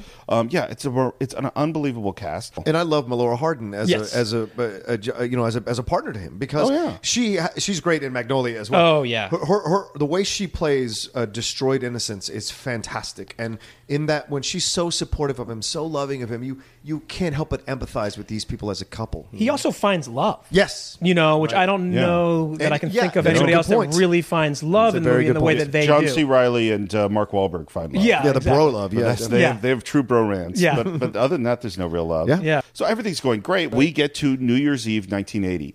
And New Year's Eve 1980, the tone changes so clearly. Even before William H. Macy, even before that moment, the moment that what's his name, the other porn producer, Phil Baker Hall. Phil Baker Hall. Oh yes. The moment he walks in the door of the party, with his tone kind of changes. 80s looking guys, these are the new talent. Yeah. It changes. And he comes in and says to Burt Reynolds, everything's going to be videotape. And we have this argument between them, and no, it's not going to go that way. And it's just like, and the other thing that happens at that party is Julianne Moore gets Mark Wahlberg to snort some cocaine. Yeah. Yeah. And it's that moment. This is the moment. And like, things are going to go bad. Yeah. It's very, very clear. Kids, don't do drugs. That's what we're saying. Yeah. That's I think that's the That's message the moral of this podcast and the whole time. podcast. Yeah. And our on next New Year's Eve in 1970. Yeah. That's right. Yeah. Join us for our next episode, Fear and Loathing in Las Vegas. And then we get to William H. Macy, and this shot. Is another fantastic tracking shot. I mean, great tracking shot. And the shot is he is walking through the party. He goes to the back room. He opens up the door of some room. Someone offers him champagne. It's like a normal party. Come on, we're doing the countdown. Come out with us. And he opens the door, and there we don't see, but here his wife is once again having sex. We can tell by his face. And something that PTA said is that he was doing early screening, and in an early screening when that happened, I think it was at a college, everyone started laughing at that moment. And he went, oh no, I've done it wrong. I've ruined the movie. It's not going to work. And what I think is that is the right... I think that moment is funny. I think that moment, because you've laughed with Bill Macy multiple times already, you've set up a funny scenario. And what's so powerful about it is then he walks back to the car. Yeah. And it takes a long time. Gets out to the car, reaches into the car, and pulls out a gun. Yeah. And then locks the car. Yes. Again, puts his champagne back on the top of it, which I love that he locks the car. Yeah. As if because he's going to continue with someone's going to steal something from his car. That's what he's worried about. Yeah. That's what he's worried about. But people are like that. I mean, we do our normal stuff. Yeah. Here's a horrible story. My mom will be angry at me for telling this. So my dad wakes up in the middle of the night, this is 30 years ago or something, and says, Sue, I'm having chest pains. And my mom goes, oh, okay. He says, I think we should go to the hospital. Mom goes, okay, let's go downstairs. He goes, he's already gotten dressed. My dad was very efficient and organized. Yeah. He goes, okay, I'm going down to the car. My mom goes down to the car. On her way to the car, she grabs the garbage and throws it in and takes it out because it's Tuesday. Oh my gosh! Yeah, my dad was perfectly. He had like angina or something. I mean, he was fine. But yeah, it was Tuesday. Yeah. I mean, we do that thing. We do the normal stuff. So anyway, he walks. Might not make it back from the hospital for me to throw the trash out in time. So I'm going to throw it out. We got a lot of trash. It's like it didn't take me an extra time. Yeah. It was on the way. I love that. So he walks back, and now we're back to, and again, these moments are funny, you know. And as he's walking back, it becomes so scary. We follow him back. He opens the door, very calmly fires 2 shots, walks outside, looks at camera, smiles. Yes. Oh my God. And that smile is so filled with something. Yeah. filled with despair and anger and fuck you and look at me now and now I've got Who's your won? attention. And who's won? Who won? Yeah. And he puts the gun in his mouth. No, he just aims at his face. No, I think it's his mouth, isn't it? Mouth. And then it blows out the back of his head. It's amazing. And the movie has changed. Yeah. Yep. We are now in it. The movie will never be the same after this And moment. I think it's important to note too, like about this film, is it is funny. Oh yeah. And it's for all intents and purposes, the first third of it is to me is a comedy, sort of. And this is where it really completely changes and delves into a whole other world. Yeah, absolutely. And it's so funny. It's funny. It's so shocking to me. Now I can't remember. What do we come back to right after that? What's the next sequence? It's you see what I mean? It kind of erases the movie. I know. Which is why the laughing works. The fact that people laughed at that moment, thinking we'd laugh with William Macy throughout the film, it makes it work that we laugh at that moment, because when he goes and gets the gun, the reaction by the audience, the viewer, is like, holy shit. Yeah, Right. we thought we were going to keep going down this like feel-good path or a fun path, and then he pulls the gun and kills his wife. And you're like, oh, fuck, where do we go now? You know what I'm saying? It's great in terms of pacing as a viewer watching a film. It takes you to a whole nother place. What I do remember, like technically about the film after this point, is that the camera work changes. Yeah. Like drastically. It becomes this fast moving stuff. Just Zoom like the in. 80s. Yeah. Yeah, the 80s, exactly. Cocaine. No more tracking, no more long, slow tracking shots of meeting people. It's this fast, frenetic filmmaking after this. The other scene that we skipped over that I have to just mention is Phil Seymour Hoffman, when he buys the car that's like the D version of Dirk's car. Yeah. And tries to kiss him. Yes. And I'm just really drunk. It's such a devastating scene. Oh yeah. But I think it also foreshadows what's going to happen with Wahlberg later. And that's because Wahlberg in that moment as a character is in power. Right. But Wahlberg later is Philip Seymour Hoffman in that truck jacking off. That's true. There's no difference in status between those two guys at that moment. It also foreshadows what's about to happen, because that is on the verge of the 80s New Year's Eve as well. That's before Bill. Right before Bill. So that's kind of like the prequel to like what the downfall of everybody. Oh yeah. And it's so, and his reaction after Wahlberg leaves. Fucking idiot. Yes. He's singing in the car. Yeah. It's so painful and such good acting. But we also see that the cocaine and the partying has turned a corner. Yeah. Like we've gone from, hey, and just like, you know, a lot of movies, and it's like, it's really fun when it starts, and now it starts to get bad. And we have this great sequence where before he was, hey, Jack, I can go again right now. And now he's trying to get ready for a shoot.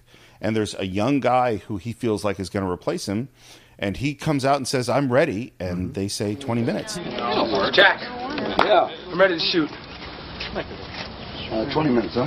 No, I'm ready now. It's got to be now. 20 minutes, babe. Fuck it. Hey. No. Hey, Jack.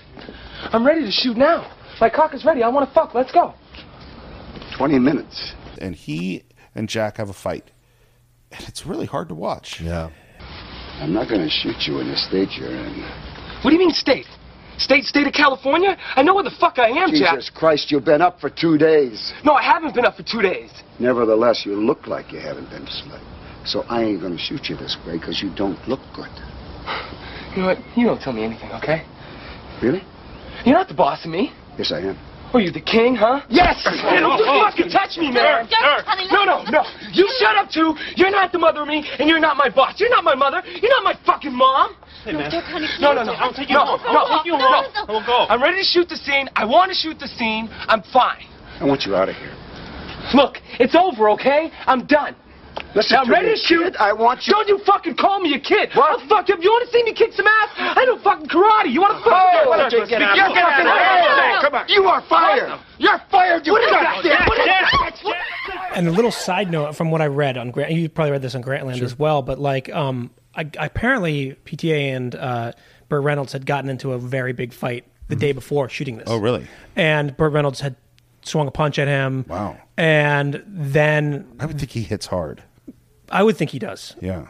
And then the next day there's this pent up big fight, which I think is like beautiful from Burt Reynolds. The way he holds back and the way he doesn't want to get mad at Dirk right away. He's really like, baby, 20 minutes, baby.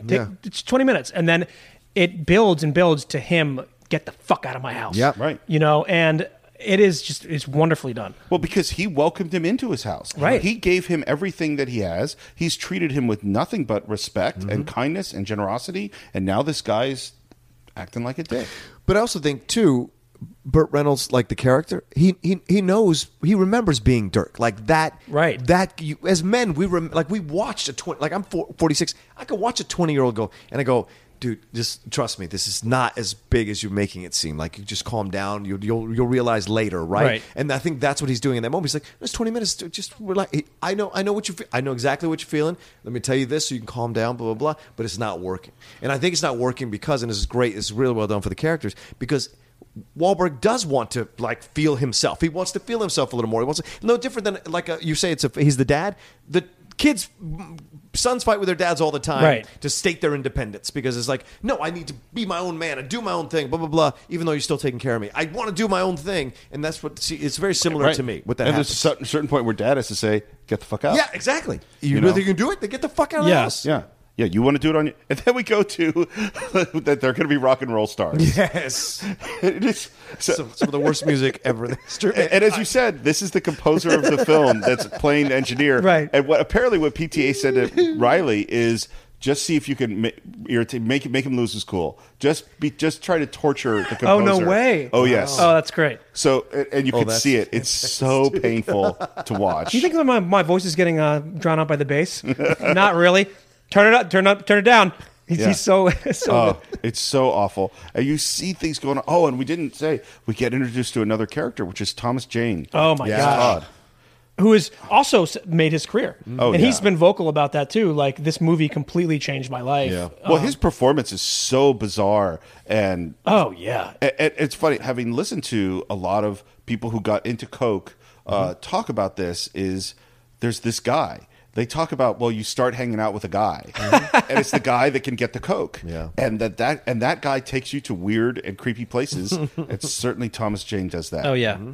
He's a very, very peculiar character. Well, and then there's a scene with them all doing a ton of blow from underneath on the coffee table. Yeah. And cameras are changing completely. Their lives are changing. They're trying to find another plan of what to do, how to make money and how to get ahead. Right. One scene I want to talk about, which we skipped, Julianne Moore and Heather Graham doing drugs together. Oh, yeah. Where Heather Graham asked her to be her mom. Yep. Yeah. I love you, Mom. I want you to be my mom, Amber. Are you my mom? I'll ask you if you're my mom, okay? And you say yes, okay? Are you my mom? Yes, honey. Yes. That scene, and then Julianne's completely coked out intensity. I mean, that scene is... Do you want to go for a walk? I don't want to leave this room. Neither do I. I don't want to do this anymore, honey. I can't. Let's have fun now. Let's just go and go and go. It's over. There's too many things. Too many things. Too many things. Too many things. Okay, let's go walk. I don't want to leave this room. Me either. I love you, honey. I love you, Mom. It's so sweet and so funny and so insane. That scene is amazing. It's a lost mom and a lost daughter. That's what it is. Trying to find the connection. Once again, you talk about family. Yeah. Yeah.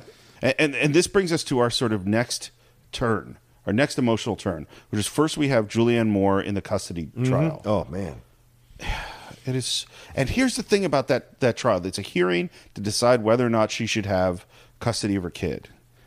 And part of me watches, and I love Julianne Moore, and I know that this character in this film is a loving person. Right. And I'm kind of with the judge. Yeah. You know? And then her ex-husband. And her ex-husband. That is actually probably one of the only characters on the outside that you are a little bit with. Because, I mean, the devastating moment earlier on when her... kid calls. Is it daughter or son? I don't remember. I think it's a daughter. It's a daughter calls, and Luis Guzman's walking around saying, does anybody know a Molly? And she's not there to answer her daughter's phone call. Well, she is there. She's there. I'm sorry, but that's what makes it so sad. Yeah, she's exactly. Over there. She's over there, but she doesn't know. Doesn't know. Yeah. And it's like, you don't get to be the mom of this kid, right? And again, you get Julianne Moore's just stellar acting, crying outside the courthouse. It's just brutal. Oh, and the other turn, of course, is what happens to the Colonel. Now, we haven't talked about him. Oh man, the Colonel. The Colonel is also another stellar performance. He played Jack in the original short. Oh, how funny! Yeah. Okay. And he's acted in like Mel Brooks movies and all sorts of things. And so there was this sort of, can he do this? Right. Kind of a character. And of course, he's great. And man, So he's a character. We see him once at the very first party. He brings in what seems like a very young girl who does too much coke. Yeah. We see him at another thing with a very young girl. And then it ends up that a very young girl who's ended up being 15, doing a lot of coke, dies at his house. And now he's in jail. And we have Jack come to visit him in jail in this interview. Through the glass. Talking on the phones. And the devastating moment of him saying, "You're my friend, right, Jack? Yeah. You're my friend." And then the phone gets cut. Yeah. Their time is up, and you just see him mouthing through the glass, Right. "You're my friend, right? You're my friend." Oh, God. And Jack, again, Burt Reynolds' performance in this moment of, I want to do the right thing for you, but you've gone to a place where maybe I'm not your friend. Yeah. You know? And I don't know what you do when a friend takes that kind of a turn. You know, like, it's rough. Well, that's what's so ironic about the whole situation of Burt Reynolds, right? Burt is this through the whole film. Burt is the steadying influence the whole film. He does not have these like things like this because he's been through it all already. That character is what I mean. Yeah. And so he's trying to guide everyone to the right place. And you're right. He has that great moment where he's like, what am I going? But she was 15. You should have fucking known what you were doing. Just like you want to be a man, get the fuck out of the house. You want to do this. He takes care of the people who respect what he does and appreciates what he does for them, and he gives them patience. But then you go too far and take advantage of it. There's a line. He's not. Exactly. Exactly. Well, and he has a strong moral center. Yes, he does. Now exactly. we might not, our society might not like where his moral center sits. Right, exactly. But he cares about his people. He believes in doing the right thing in a certain way, which brings us, of course, to In the Limousine, where he is now pouring his change. We're not making movies on film. We're on videotape.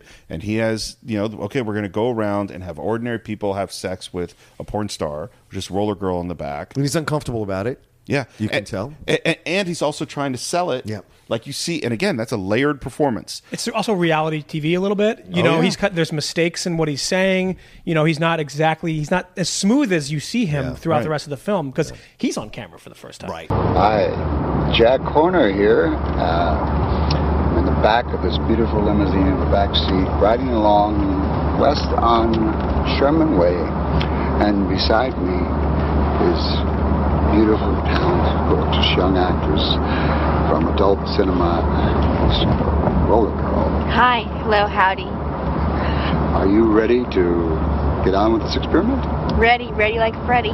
And they invite a guy in, and we have to say this is intercut with Dirk in this other brutal scene where Dirk is now gotten to such a low point, which he gets low pretty quick. Yeah. Of he is back to selling glimpses or masturbating for people and maybe other things we don't know for money with some guy in a truck. Yeah, and the soundtrack in this moment as well has changed completely. It's that slow, like drum beat, heartbeat of like impending doom coming. And it sure feels that way. And this guy comes in, and this sex scene is really with Roller Girl, and it's really uncomfortable. And again, Heather Graham's performance of trying to be the good porn actress when something really, really bad is now happening. Yeah. And at this intercut with Dirk not able to perform the way he wants to perform, and we're back and forth, and this drone is happening, and it's getting more intense and more uncomfortable, and you have this impending sense of doom. And then finally Jack goes, no, we got to stop this. This isn't right. You're being too rough. Pulls the guy off, and the guy reveals he went to high school with her. And I always forget that that's the same guy doing the blowjob face. Yep. He says, you don't remember me, do you? And he says her name, which I think must be devastating to her. We talked about this earlier, to have her real name be out in the open when that's not who she associates herself with anymore. Right. That's She's not who she Roller Girl. is. She's Roller Girl. Those roller skates don't come off for a reason because that's peeling away at what she really is, which she's no longer is. Which And again, Jack Dad protects his daughter by throwing him out of the limousine, and that's happening just as, and this moment is really weird, which is Dirk's in the car with this guy who's clearly turned on by what's happening. And then a pickup truck pulls up with two or three other guys. Yeah. And at that moment, the guy switches from being turned on to being angry and punches Dirk, and the other guys get out and they start beating him up. Question: do you think that guy like intentionally went there early so he would have time with Dirk? This moment was always interesting to me because it's a really weird moment. Because it is weird because it's not like this guy just does it to beat him up because he's gay and he is obviously homophobic. The guy is turned on by Dirk, clearly for sure, and has a moment with him that's what do we say, 5-10 minutes? Yeah. Before the other pickup truck shows Something up. like that.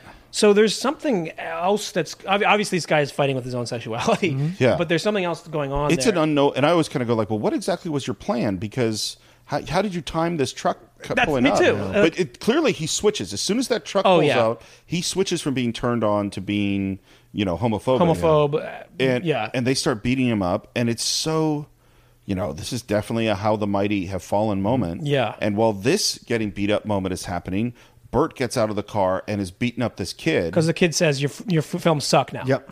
He says it to Dirk. He says it to Bert. He says it to Jack. Your films suck now. Yeah. And that ticks him off. He jumps out, starts beating him up. Yeah. And then he restrains him. So, it's like that stops. And then the next moment is, because it's so cold, Roller Girl roller skates up. And what does she say? She says, You don't ever disrespect me. Fucker! You don't ever disrespect me, you fucker! and she starts kicking him with those roller Stomping skates. on his face. Yeah. On the steel, with the steel. Yeah. Those skates, yeah. And we don't get to see it, but and there's this moment of Jack and the other guys kind of standing back. Yeah. Shocked. Mm-hmm. And also feeling somewhat, I think, the justification of what she's doing. Yeah. And this is that thing that PTA talked about with Roller Girl, is this like this I'm okay, I don't care, girls, is that demon that's inside, and now it's come out. Yeah. Like all the pain of everything else comes out. Finally they pull her off, and the beating stops on Dirk, and we're like, wow, this is the low point. I mean, this is, and then there's really fascinating filmmaking thing happening. Again, it's PTA being creative, which is, we see the limo go by in one shot. We follow it. A truck goes by, and then this, Volvo station wagon goes up, and we go, "What car is this?" It's funny. I had forgotten about this moment. I really forgot that he ties all three of these stories together in one shot. For some reason, it's just a moment that I've forgotten, and it's beautiful. Oh yeah. Well, and you're kind of, because you're so shocked, right, by what you just dealt with, and you're like, "What's this third car?" And then you got Don Cheadle and his pregnant wife, and they're going over to get some donuts. Yeah, the donut shop. Get some Christmas donuts. That's right. Christmas donuts. And it's this long shot that's naturalistically paid. Like, that apple fritter. No, that other one. And I even love when he's like, "Oh, is this for the Christmas?" Yeah. And the guy's like, "Yeah." He goes, "Oh, that's cute. I'll take a couple of those." Like, it's so sweet and nice, And you're reeling from what you've just experienced and confused by what. And they're wearing all white. Yeah. He's all white. And why are we here? And then in walks this guy with a gun, and immediately this is not going well. Although it doesn't go where you expect, is that everybody in that room dies except Don Cheadle, covered in blood, covered completely in blood, brain. Yeah. Just the reaction. Yeah. It was so great by Cheadle, yeah. It's fantastic. And then there's this slow look down at the ground, all the money out of the safe. That donut shop is done very well, by the way. I know. That is a successful, because there's got to be thousands of dollars in there. Yeah, enough to open a nice stereo shop. Yeah, and we know that Don Cheadle got turned down for a loan, and now it's like we see that look in his eye, and he grabs the money and walks out. Yeah. It's a complete, and PTA again is so good at doing this is an unexpected thing. Yeah. But also he does a great job through the whole film, setting up that moment so that we can accept him taking that money. That moral choice. Right, the moral You're choice. right, exactly. You can accept it. You're not saying, "Oh, that's a horrible thing he did." You're like, "You know what? He deserves that. That bank didn't give him the loan because he was in porn unfairly. And now I'm on his side." And he didn't kill any of these people. He didn't kill anybody. So, I money's there? think we're 100% on his side. Yeah. It's like everybody in this room is dead. Yeah. He's had an experience that he will never, ever get past. I mean, that's going to be there forever. He's covered in blood and maybe brains. Yeah. That's your money. Possibly in his mouth, too. Yeah. That's your money. Yeah, that's your money. That's your money. You earned that money. You can go. Yeah. And he got turned down for the loan. Right. Unfairly. Because my feeling is he's going to run a really good stereo store. Yes. I agree. Yeah. He's going to be great. That bank should have given him the loan. That's his money. Yep. We've come to a long way down. Yes, there's the credits that say that. Yeah. Long way down, one last thing. Yes. It's interesting, that choice of a credit. Yeah. And we get to, we think we've hit a low point. We're going to go to, we haven't hit the full crazy low point that we're about to get to, which is, first of all, stay away from Todd. Todd is a bad influence on you. Todd's a real bad influence. He's not a good person. No. But then again, what do you expect? He's the guy that gets all the blow. He gets all the blow, and he says, "I have a great plan. Oh my Let's gosh. rip off a drug dealer." Right. Oh, my gosh. And we go into a room and a performance that is so insane like it feels insane when the camera moves into this space. Guys lighting off firecrackers, and you have Alfred Molina. This is my favorite Alfred Molina. Oh, yeah. Absolutely. It is so insane what he does with the character like Rahad Jackson, I think his name is. I don't even understand what's happening. He's in his underwear, in a robe, listening to music. Sister Christian. Christian, doing a lot of crack. Yes. Completely out of his gourd. There's a big guy with guns. Yeah, the brother. And they're in there like... And the Filipino kid throwing firecrackers. Firecrackers. That is... And Alfred Molina just wants to hang out. Yeah. He's so He nice. just wants some friends. He's like, come on, stay, you want a little crack? Come on, just hang out.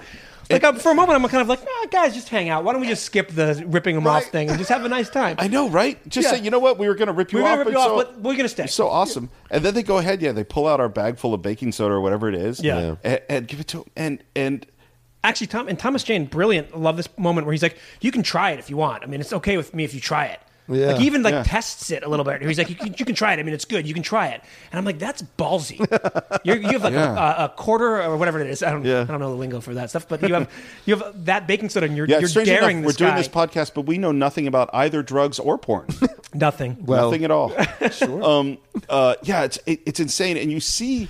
Like, as much as Thomas Jane is an idiot, he shouldn't be there. But John C. Riley and Wahlberg, it's just like, what the fuck? Every time here? the firecracker goes off, they jump as if it's a gunshot. Oh, what an interesting thing, by the way. Part of the reason that Alfred Molina is not jumping, because apparently they're quite loud, is he has an earpiece in, because he has to hear Sister Christian. Right. So he's not. It's not. So he doesn't react to it. Doesn't react to it, which is great for the film. I also read that Paul Thomas Anderson was smacking 2x4s together. Yes. In some takes, just read random moments, just to keep them to keep them jumping. Well, this comes from what I've heard from the set of Alien, that Ridley Scott was firing starter pistols regularly just to keep everyone jumping. Wow. So I bet Paul Thomas had nothing to do with the story. No. Yeah, that's right. It's such a great scene because it's so good. It's the ultimate in like your fear of ending up in a situation like that. Like I remember, and I will say this for the podcast, I had this really insane situation in my early 20s where I was dating this girl, and we had to go get her brother out of this drug den. And it was behind a person's house in a shack, like in this pseudo kind of like place. And I was like, what am I doing? Like, why am I going on this? Like, I don't even remember this girl's name anymore. Like, how did I make it to this point? Yeah, how did I make it to this point, right? I'm a military. I was like 1 year, 2 years into the military, and here I am jumping over a wooden fence into this concrete by a pool and see this huge. And I'm walking with this girl. I don't know where the fuck I'm going, and I go inside, and it is one of the most unsettling things you'll ever see. And then at one point, I lose her, because she freaks out that she can't find him, and she's like running up and down these areas, and I'm like, I can't. And then finally, we run, and jump over there and get out of there and get him. And this is one of the most insane experiences of my life. And when I see that scene, all it does is trigger me every single time, because that's what it feels like, that fear of like impending doom, death. And in the scene, the shot of Mark Wahlberg when it just stays on him, it's a fascinating shot. And that to me is, I'm like, that's when Mark Wahlberg actually has become a fantastic actor at this point in this movie. Like, where like it is all the wheels spinning through his head, and just why am I here? How did I get to this point? Spinning and getting nowhere. Nowhere, exactly. Like and he even like looks down and like shakes his head at one point, like, I'm getting nowhere, you know? Like, I don't know what to do. And they're still there. And then there's this moment where like, you've gotten away with it. It's going to be okay. Yeah. You've got the money. The guy, you say, hey, we're all right. Time to go. Time to go. And then this is why you don't hang out with Todd, man. Oh God, don't Todd. Like, you see the twitching on Thomas Jane's face, and like his brain has gone round the bend. Yeah. And he goes, "Give me the money in the safe," and we end up in this crazy gunfight.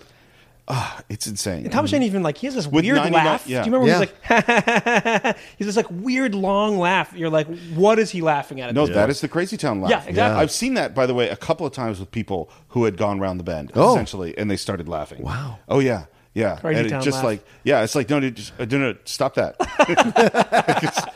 Really bad things happen next. Let's not go there.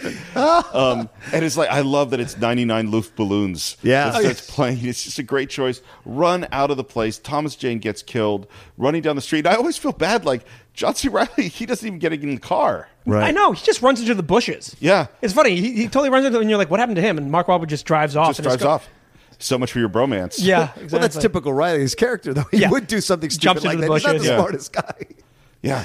Yeah, apparently I think they shot like a whole scene helicopters and where stuff. the death of wow. yeah, but they never shot, which is correct. Wow. Like one of the things that he said You don't about need that.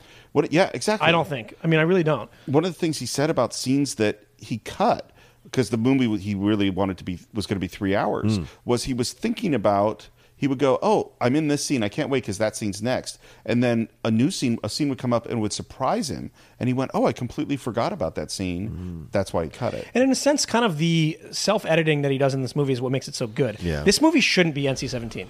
No, I don't think. Like any of the sex scenes, they don't need to be more graphic than they are. Agreed. Because otherwise, you don't need to see his cock either until the very end. Like it's not necessary for the film at all. And if it was there, I don't know that it would be as good of a movie. I 100% agree. I think because the movie is about people. Yeah.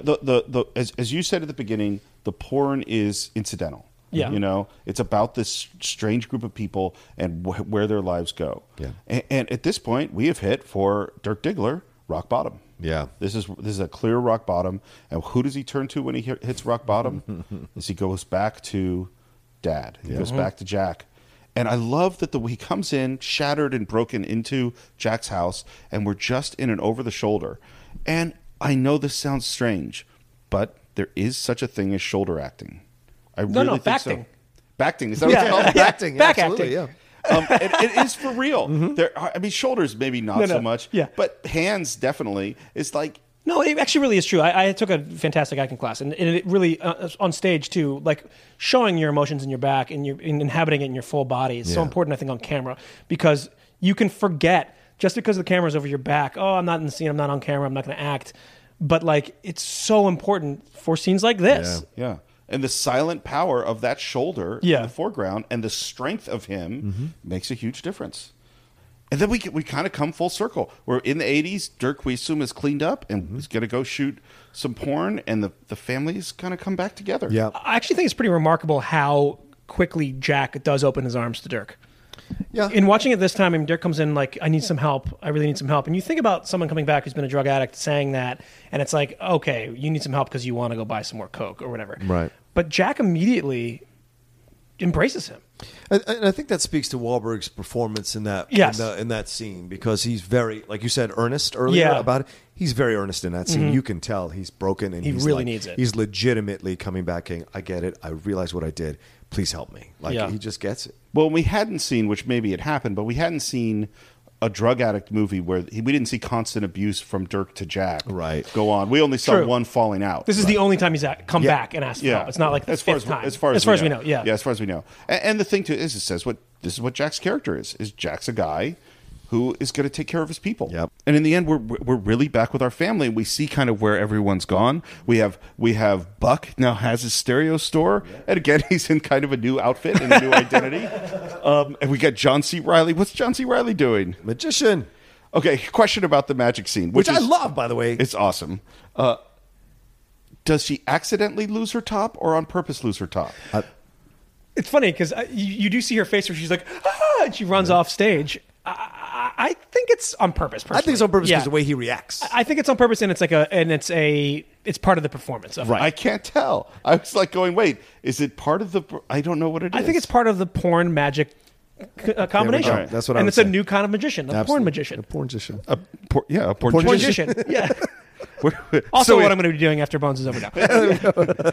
Michael Grant Terry, porn magician. But I like how happy he is. I like how happy he is. Yes, because Riley struggled. Riley is just his character through the whole film is he's like a notch above Philip Seymour Hoffman's character. He has just enough cool to be in the conversation, but he's still kind of a lost guy through the whole film. He's not a lead necessarily. He thinks he can be a lead. That's why he's lying to himself about the Han Solo thing. Yeah. But he's actually not. And so when you see how much joy he has doing the magician stuff, you're like, he's found his home. He has actually. That's true. Like Buck, he's found what he wants to do. Exactly. you know, porn magician. And he still has a little bit of porn in there with the top coming down. Exactly. That's perfect for him. And his moves, by the way, his dance moves Oh, in that. I was watching this when I just watched it for this, and I'm like, the choreography for that is beautiful. Yeah. And it's all one shot, and he does these beautiful movements around. Yeah. And that was practiced very well. It's amazingly, perfectly, awkwardly cool. Right, Yes. exactly. You know what I mean? And that's not easy to do. No. And then we get our final scene, which is kind of almost a raging bullish monologue to Yes. himself in the mirror. Yeah, totally. Which is bizarre and strange and perfect and Dirk Diggler-ish. Yeah. Like within his construct of his world, this is awesome. I am a star. I'm a star, I'm a star, I'm a star. I am a big, bright, shining star. Does some karate moves. and then we have our final shot of showing his finally seeing the big cock. And I have to tell you a story about this.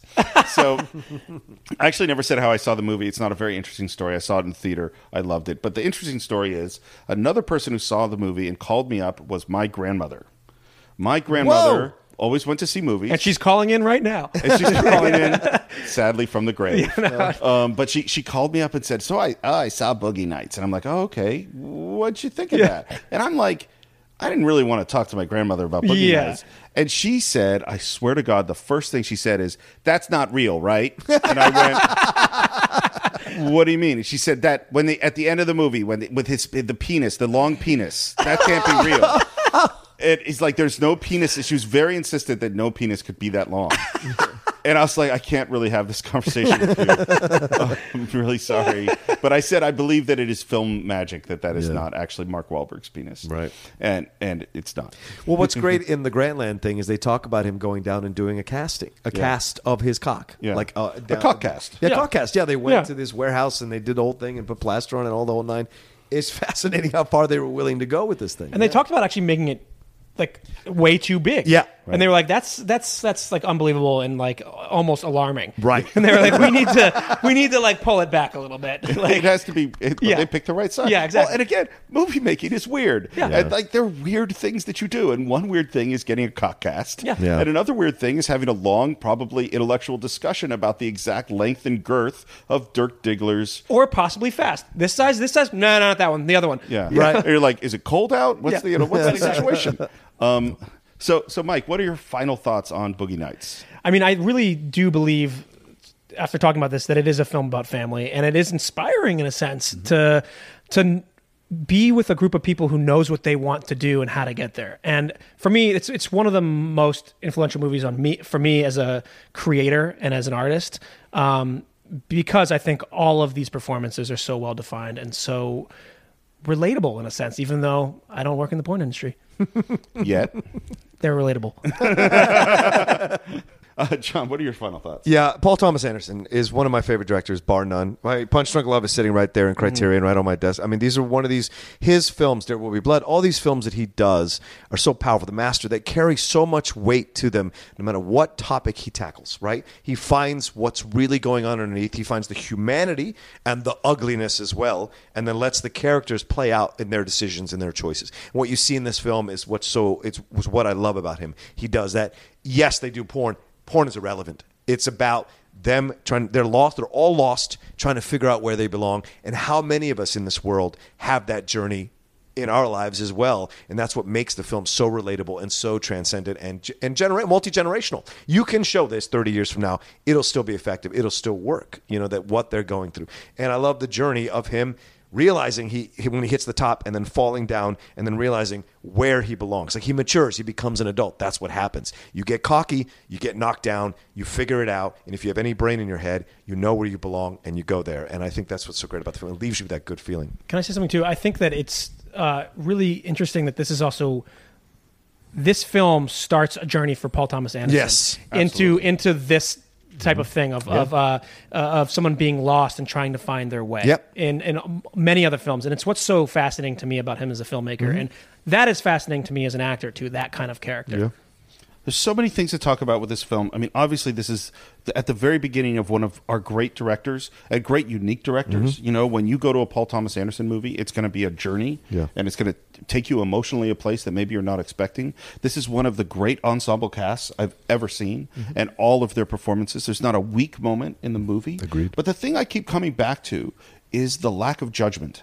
That frequently when we come into a film, we come in with, I know better. You know, as you know, whatever situation we look at, we come in with the position of, oh, I know what's wrong with these people. And that's not how this film is made. This film is made about a world that most of our quote-unquote normal society has tremendous judgment about, and Paul Thomas Anderson's way of dealing with that world is entirely with love. You know, even, you know, some of these people, maybe they're not so smart, some of these people make poor choices, some of these people are a little bit crazy, but there's no sense of them being bad. It's always sensitive to them. It's always loving towards them. And that's a tremendous way to approach a film, you know, and also a tremendous way for us to kind of think about the other people maybe we interact with in the world with. Maybe they're not that bright. Maybe they're making strange choices. Maybe they're dealing with drugs and problems, but we could still approach them without judgment and with some love. And it's a pretty remarkable film. Absolutely. Yeah. All right, so that's how we feel about Boogie Nights. We would love to hear how you feel about Boogie Nights. Try to keep it clean, depending on the venue. You can visit us on Facebook. You could see us. It's at the Cinephiles. That's CINE-FILES. You can reach me at SR Morris on Twitter. John, where can they reach you? You guys can always reach me at The Rocha Says, ROCHA. You know, and also please leave comments on iTunes. Leave comments like, please, we need those ratings. We need those iTunes comments. They help us move up. As Steve has been a champion for this for weeks, I will take up the mantle as well and say that too. These really help. If you're a Top 10 show fan and you've come over to become a Cinephiles fan, you remember how much those comments and those ratings helped us on iTunes. Please give us the same consideration. And if you hear this and you go, oh, well, I already left them a 5-star comment. Well, first of all, thank you. Yes. But also, that's not all you can do, because you can tweet at iTunes or at iTunes Podcasts. There's other shows like Pop Culture Happy Hour that I'm desperately trying to get them to make us one of their things that make you happy. So go contact them. There are other places. Start spreading the word. Tell your friends. Get on your own Twitter account because we need to get more listeners. Mike, where can they reach you if people want to reach you in the world? The MGT on Instagram or LLMGT on Twitter. LLMGT on Twitter. Great. It's been so nice having you on the show. It's been awesome, guys. It's a lot of fun. Absolutely. Thank you. So that's it for this week, and we will see you next time on The Cinephiles.